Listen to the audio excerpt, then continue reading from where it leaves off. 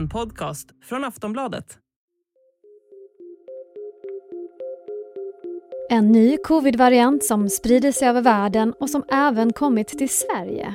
Ja, den heter Eris. A fast-spreading new subvariant of the coronavirus is raising concerns among health experts globally. A COVID subvariant that's on the rise around the world appears to be more infectious. But health experts say there's no indication the strain, called EG.5, cause more serious illness than previous strains. Eris, eller EG5 om man vill vara lite mer vetenskapligt korrekt, är en undervariant till omikron och upptäcktes i början av det här året. Men det var först i juli som Världshälsoorganisationen WHO bestämde sig för att börja övervaka spridningen av Eris. Enligt Folkhälsomyndigheten står Eris just nu för omkring 13% av de varianter som är i omlopp i Sverige.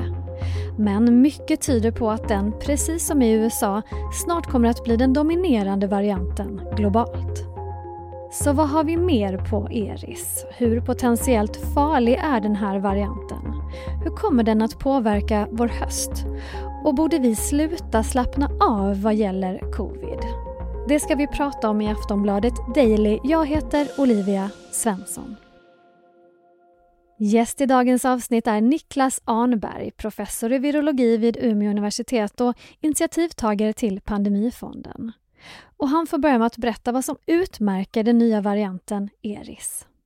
Ja, den är ju ganska ny så vi vet fortfarande inte jättemycket om den egentligen. Den är snarlik tidigare undervarianter av omikron. Och så verkar det som att den har en tillväxtfördel så att säga. Det vill säga den undviker immunförsvaret som vi har fått av tidigare vacciner och andra genomgångna infektioner. Så den verkar sprida sig mer effektivt och smitta lite mer effektivt än andra varianter som vi har sett tidigare.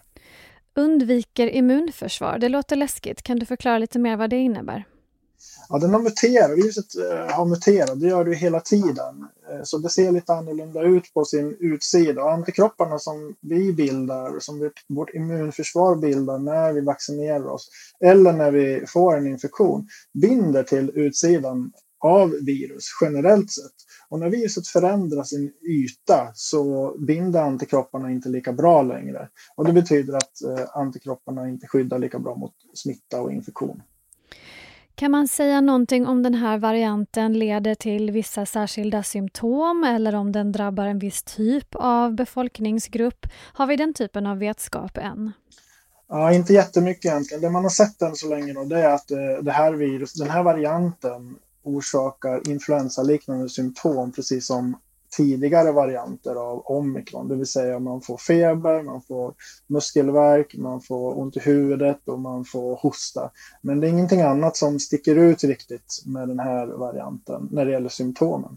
Finns det några data hittills som visar att det blir allvarligare infektioner, att fler personer hamnar på sjukhus till exempel? Nej, egentligen inte. Det beror på vad man ser också. Det är så att eftersom fler människor kan bli smittade av den här undervarianten så är det också fler människor som kan bli inlagda på sjukhus. Men det verkar nog inte som att det här viruset, om man jämför det här enskilda viruset då, med tidigare virus och tidigare varianter, är mer farligt på det sättet. Men som med tidigare varianter så är det ju ändå så att vi har vissa grupper av människor som är sköra och som är mer utsatta och som riskerar att bli svårare sjuka. Och det gäller ju för den gruppen av människor för det här viruset också då, att man ska vara medveten om det. Men det är också så att sjukvården idag har lite bättre verktyg också, mer kunskap för att hjälpa de som blir svårt sjuka. Så de flesta människor behöver ändå inte oroa sig så att säga för den här nya undervarianten av omikron. Nej, för det var min nästa fråga. Ska man tänka till nu lite extra? Ska man oroa sig? Ska man se över sin vaccination till exempel? Ja, jag tänker nog att de flesta människor behöver inte oroa sig alls. Det är den här gruppen av sårbara människor som riskerar att bli svårt sjuka som kan behöva tänka till när det gäller vaccination då, om man har möjlighet till det. Om man inte tagit sitt vaccin under de senaste 3, 4, 5 månaderna, då kan man tänka till kring det här och överväga vaccineras. Men de flesta av oss behöver inte oroa sig just nu. Vi har ganska mycket smittspridning i landet för att vara sommartid så att säga då. Och det är lite ovanligt för luftburna virus generellt eller droppsmitteburna virus generellt. Men de flesta av oss behöver ändå inte oroa sig, skulle jag säga. Inte här och nu. Om man är en person som kanske inte lider av några särskilda sjukdomar eller man kanske inte heller är vidare gammal. Hur många vaccinationer ska man ha i ryggen då? Ja, här kan man ju gå in på Folkhälsomyndighetens hemsida och titta vad som gäller specifikt för särskilda grupper av människor. Då. De flesta människor kan jag ändå tycka då, kan överväga att vaccinera sig nu när vi går in i hösten.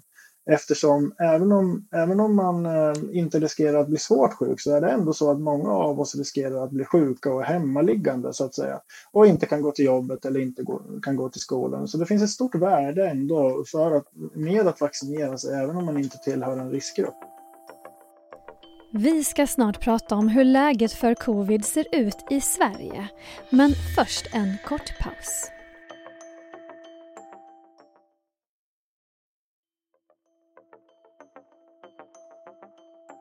Vi har ju sett siffror från USA bland annat då, på att den här nya varianten börjat dominera där. Kommer utvecklingen att se ut så globalt?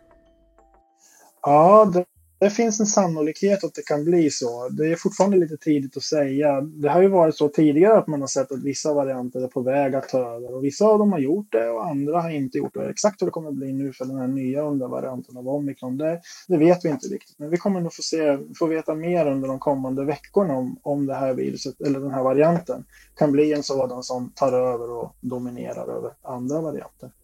Ja, för det finns ju enligt Folkhälsomyndigheten en spridning då i Sverige även kring den här nya varianten. Hur ser läget ut här i vårt eget land?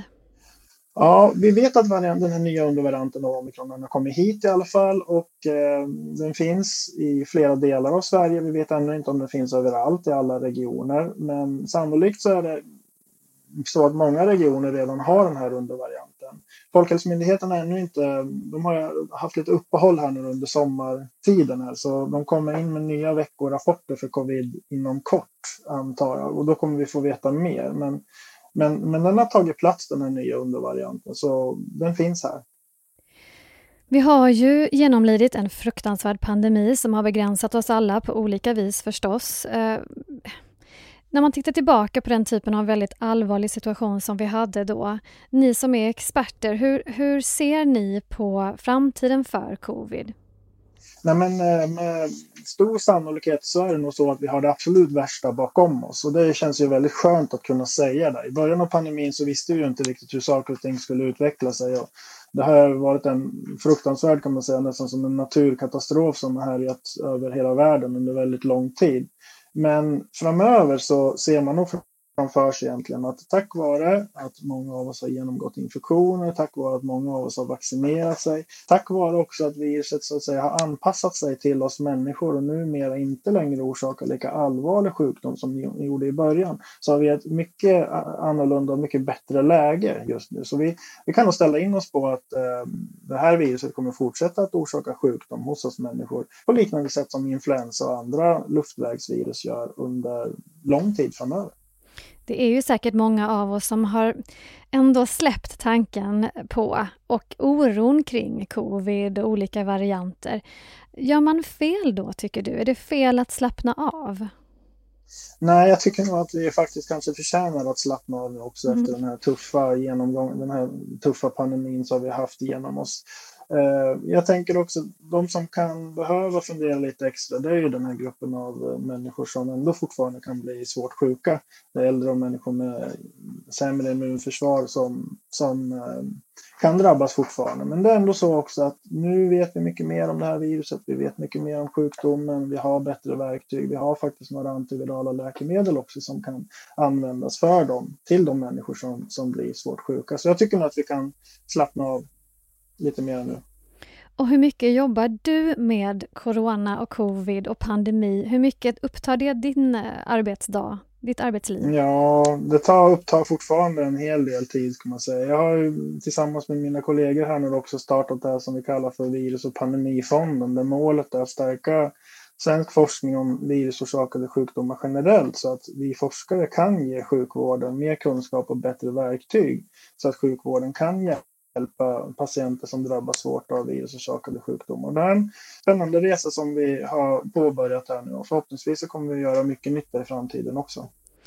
Något som man kanske inte vill höra men som ju faktiskt ändå är ett faktum, det är att vi är på väg mot en höst. Det blir kallare. Då vet vi att virus kan spridas snabbare och få liksom en annan effekt. Vad ser du för scenario framför dig när du tänker på hösten och covid och pandemi? Jag ser nog framför mig att den här hösten och vintern kan bli tuff med avseende på covid. Covid tillsammans med andra virusorsakade luftvägssjukdomar kommer att ställa till det för oss människor. Det kommer att ställa till det för primärvården, för äldrevården och även för sjukvården. Och det här är ett problem som vi skulle ha behövt börja jobba med och motverka och bekämpa för i större utsträckning och med mera kraft, ska man säga, långt tidigare. Men vi får göra vad vi kan nu i alla fall. Och förhoppningsvis är sjukvården tillräckligt rustad för att klara av covid och andra virusorsakade sjukdomar. Så att man kan ta hand om dem och hjälpa dem och inte behöver ställa in annan sjukvård, viktig sjukvård, cancersjukvård och sånt också. Så jag hoppas att vi ska vara bättre förberedda nu än vad vi har varit under tidigare höstar och vintrar. Men du verkar inte helt övertygad? Nej, det kommer nog bli tufft. Jag ser framför mig att den här vintern kan komma att bli lika tuff som kanske förra vintern också. Med avseende på belastning på sjukvården och många människor som blir sjuka. Men vi har ändå lite mer kunskap och vi har ändå lite bättre verktyg nu också för att bekämpa covid specifikt. Och vi är på väg att få fram en del läkemedel och vacciner mot andra virusorsakade sjukdomar också, såsom RS-virus. Så det kommer att kunna hjälpa oss en del, men vi skulle behöva ha ännu bättre verktyg, fler verktyg och mer kunskap om virusorsakade sjukdomar för att hjälpa sjukvården på ett tillräckligt bra sätt. Sist här Niklas Arnberg, professor i virologi vid Umeå universitet och initiativtagare till Pandemifonden. Det här avsnittet spelades in torsdagen den 10 augusti. Jag heter Olivia Svenson och du har lyssnat på ett avsnitt av Aftonbladet Daily. Och så hörs vi igen snart.